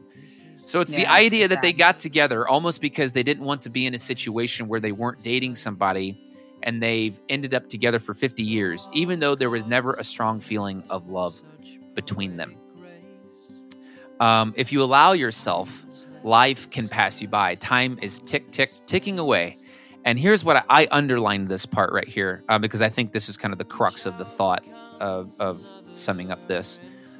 If you're not careful, you can find that your whole life has gone by with the idea of maybe I'll do this one day.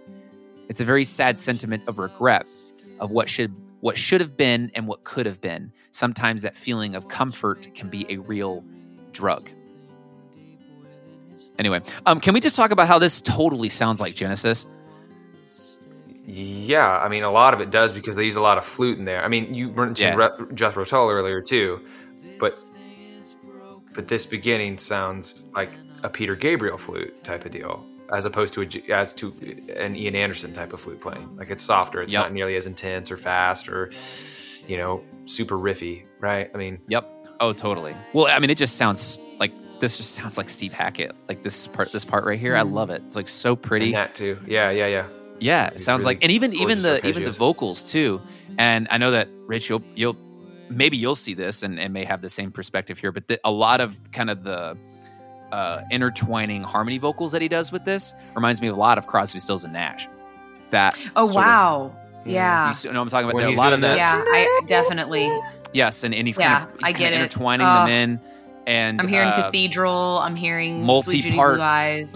multi-part harmonies that are there, and I love that. and the bass sounds, that those high And now you've got right here in the background Mellotron's going throughout, which he uses very frequently throughout. on this record. Yeah, that's This what I'm record saying. for sure. Yeah, on this record, Yeah, that's yeah, why yeah. it's kind of like, is this overtly prog, which we didn't really touch on, like some of the elements. I mean, we've kind of referenced them here and there, but like why certain people may think that it's too prog is because it just employs a lot of the early stuff. The Mellotrons, you've got some classical stuff, you've got woodwinds in there too, you've got the classic rock, you've got a lot of keyboards and a lot of synthesizers. That crud, there's a section in, what is it, A Holy Drinker, I think, that is super ELP, very Keith Emerson sound and performance, both. Not just the actual construction of the sound, but also how it's played, right? So, I also think too, this may be a different perspective, but I also think that because of him bringing in a band, of course, prior to this, when he was playing with Porcupine Tree, he was mostly, of course, they had support on the tours and stuff like that with John Wesley, but he's not carrying the guitars. He doesn't. Right. I feel like he doesn't have to lead with sort of, he's not having to carry the guitar parts with right. this music as opposed to something with Porcupine Tree. And of course, he stated a minute ago in that quote that I was using that he's gotten the chance to focus more as a singer, but without having sort of those kind of deep, very Porcupine Tree like distorted guitars, it opens up a little bit more space for stuff like this to happen, like the 12-string guitars, the flute, and some of these other instruments, the saxophone, some of these other instruments to come into play. While also employing freaking Guthrie Govan to do what Steven would probably say he can't do. So it's really cool how he's able to hire for his weaknesses. Yeah, I mean, yeah. And being able to focus kind of on his lane and take different lanes with each of the projects that he's a part of. It's pretty cool. And absolutely. This song is really great. I love this. I love the texture of this song. Yeah. Mm-hmm. Yeah, I agree. I mean, doesn't he end up killing his wife too? I was about to say, you didn't get to that part where you didn't touch on the fact that he does. He kills his wife. And she comes back to mom. And I think, she, when have I read in a quote from him? It's very Telltale Heart-esque, where he buries her under the floorboards of his workshop. Yeah. But then she comes back because she's been with him for 50 years, so she's not going to leave him now. Mm-hmm. So basically, she kind of comes back to take him with her. Yes, she drags him down to hell. Yeah. I mean, maybe it's not sorry hell, that but she she's drags there. him down to death. At the very I was least. about to say, I was like, sorry that she's there. Well, maybe not. Maybe I took that too far. I don't know. I feel like if you're at heaven, your soul's at rest, and if you're coming back to haunt someone because you hate them, right? I don't know. If we're thinking in this binary view of heaven, hell, I don't have the lyrics. But doesn't it state her name in it? Yes, Eliza. Eliza. That's right. It's very, and that, to me, this him saying that they're this, I don't know, the watchmaker. I mean, everything about this feels old You know, to me, Yeah. like being a watch, it almost is like the shoemaker, and like you Yes, just think about like yes. these are These arts old that you nursery think of rhymes old that- men doing. Like you don't think of it being like a young guy, and of course they've had like a 50-year marriage, so obviously this is an older guy, and so the name Eliza to me just further, reinforces that this is an old couple. This section right here is one of my favorites. That's one of my favorite moments on the entire record, I think. That piano riff with the harmonies and the drums, like with the bells and the it's very ting of delicate. The rides, Nice. very, very nice. I love it a lot. It's incredible. So, I think does that sum up our track by track review? It was a very comprehensive. It's very review of comprehensive. this I hope album. everybody is Yes. appreciating this. I know you've stuck around for now an hour and 45 minutes, but hopefully everybody has been enjoying this. Before we close, though, I'd love anything that you guys would like to share, but I have 2 questions, and if you guys don't have anything else to bring up, maybe we can just end with these 2. Sounds good. The first one that I have is this a solo album? There have been many artists who relied on the chemistry of their band for their musical output, right?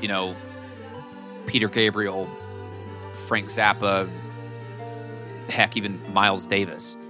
The sound of Peter Gabriel has Tony Levin. Tony Levin is a part of Peter Gabriel's sound. I mean, he's played with the dude for like freaking Right. Oh, absolutely. 30 I think years every or solo whatever. artist, Right? not just them. Yeah. And so does this sound like a solo album to you, or does this sound more democratic in a way? Just thought about that because of course, kind of alluding back to some of the 70s prog stuff. Not a whole lot of. I mean, of course, you got names like Frank Zappa, but most of them were bands. They were collective groups. Of course, this is considered, quote unquote, a solo record. So I just wanted to know do you guys think of this album as a solo record, or does this sound a little bit more like a cohesive group to you? What do you think, Drew? That's a really good question. Because I was going to say solo record because the entire concept was all his, but then crud, all of these bands, these groups, also usually had one person that wrote kind of the concept of whatever, right?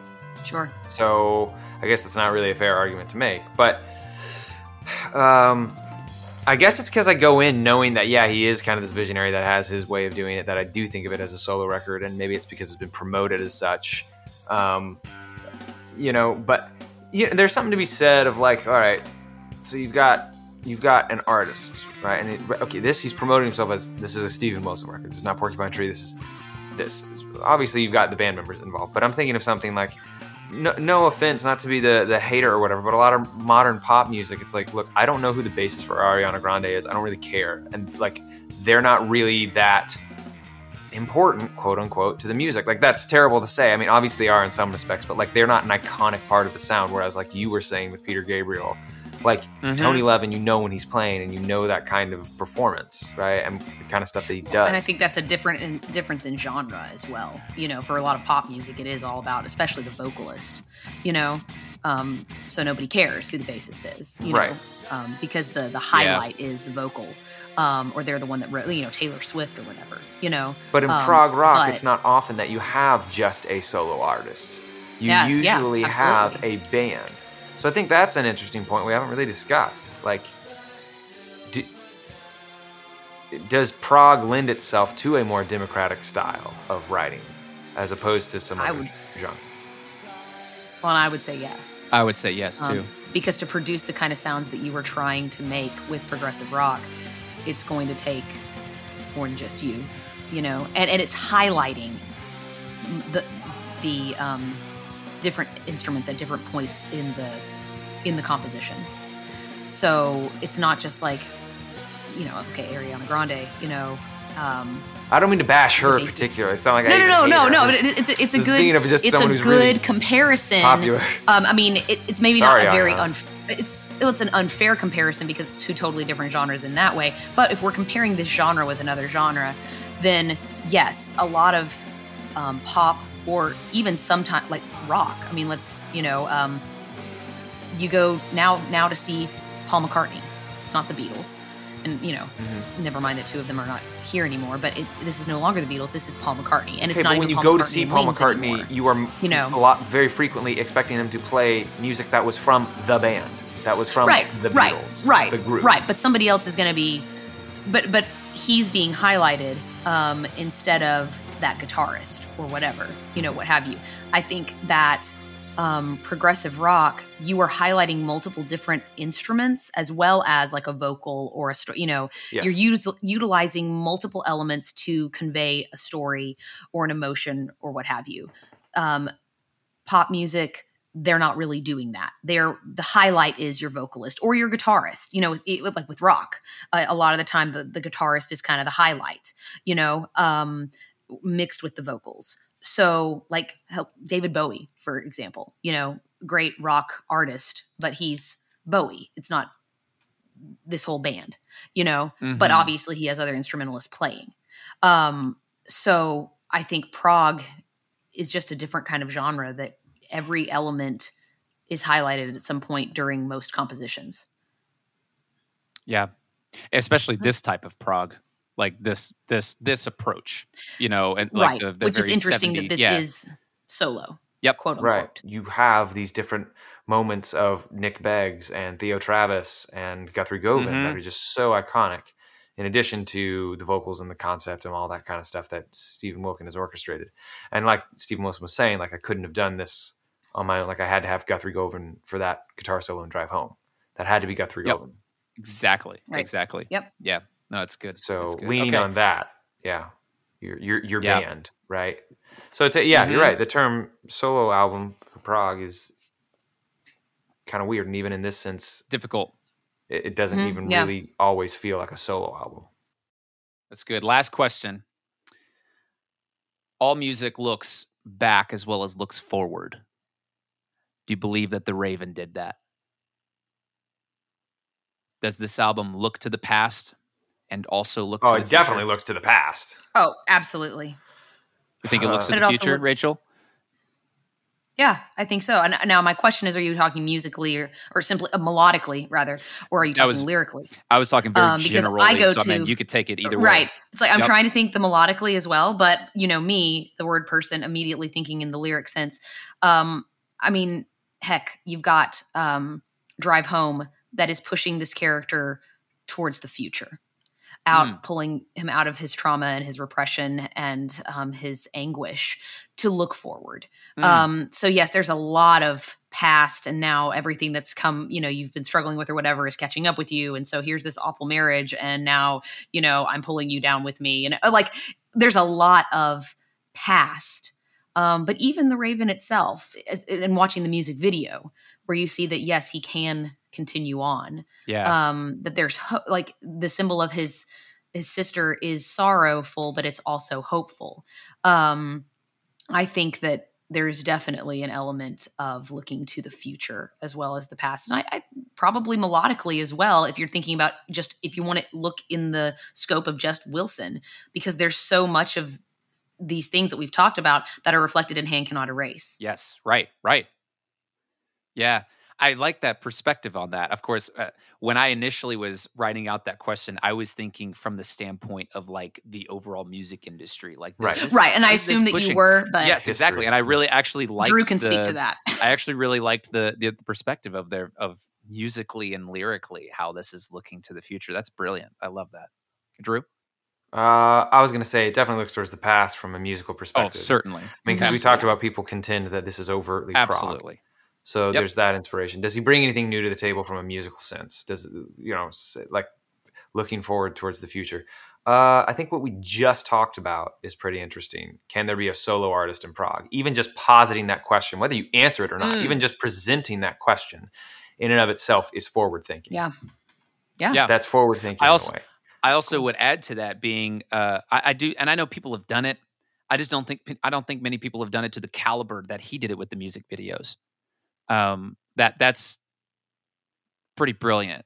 And looking towards very progressive. possibly. I mean, it is it possible now that Of course, I know that we have a lot of audiophiles in the prog rock community, so a lot of people who are interested in the high fidelity.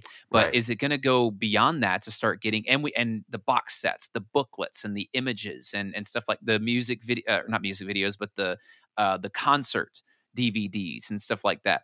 Are we going to get more granular into the songs of videos and having an entire album that are music videos, and not music videos of performances, but music videos of stories, like taking the concept of doing something like that and possibly, like I was saying before, like, wouldn't it be cool to have an entire album, or what if this entire album was music videos rather than just Well, two? We have bands that have done that. Right. Yep. You got Daft Punk. Yep. I mean, Daft Punk Punk has was my done- very first has thought. done that. But then you've also Discovery is got- an entire. And this wasn't the band doing this, but that idea is not like totally foreign, because there's stuff like, Right. again, it's not the band doing this, but I'm about to say Across the Universe.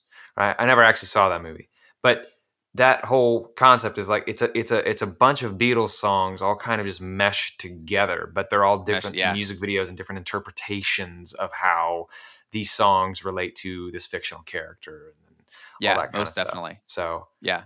I think still keeping kind of the identity of an album and having Sure, the video sure. support. Yeah, the and just album. the entire thing is just. Yes. The entire movie is just the well, album. and then the wall, Yes. right? I mean, Yes. Of course, Yeah. the wall, that kind of thing. So I think that's a kind of a forward thinking element there. So anyway, any final thoughts on the Raven? That's it. counterpoint. This is it. It's stupid. True. It's stupid. Oh boy. Okay. Well, we would like to thank you for sticking around for 2 hours as we talk about The Raven That Refused to Sing. These are our prog notes on The Raven. Thank you, Rachel, again for joining us. We really appreciate you being here, hanging out with us for 2 hours. Thank you for having me. Hopefully you enjoyed the episode. Maybe you learned something new from the episode. If you did, please subscribe and follow us on our link tree in the description. There you can find our Discord community, all of our social media pages, and our Patreon if you'd like to financially support the show. Also, don't forget to follow the Spotlight podcast feed there as well. Rogan will be back with another interview very soon. Now, before we close, we are approaching episode 50. Tell us, what is the record that we're going to be listening to for episode 50? Traveling all the way back to 1966, we're going to do Revolver by the Beatles. Woo! About how they Oh my really gosh. pushed Oh. forward into the realm of Amazing. prog rock. We did Sgt. Pepper's on episode 4. Yes. So Yep. this is the one Yep. that preceded that. Oh, it's gonna be exciting. So, Revolver by the Beatles, episode 50. So, join us next time as we discover the past, present, and future of prog rock. See you guys on Discord. Thanks.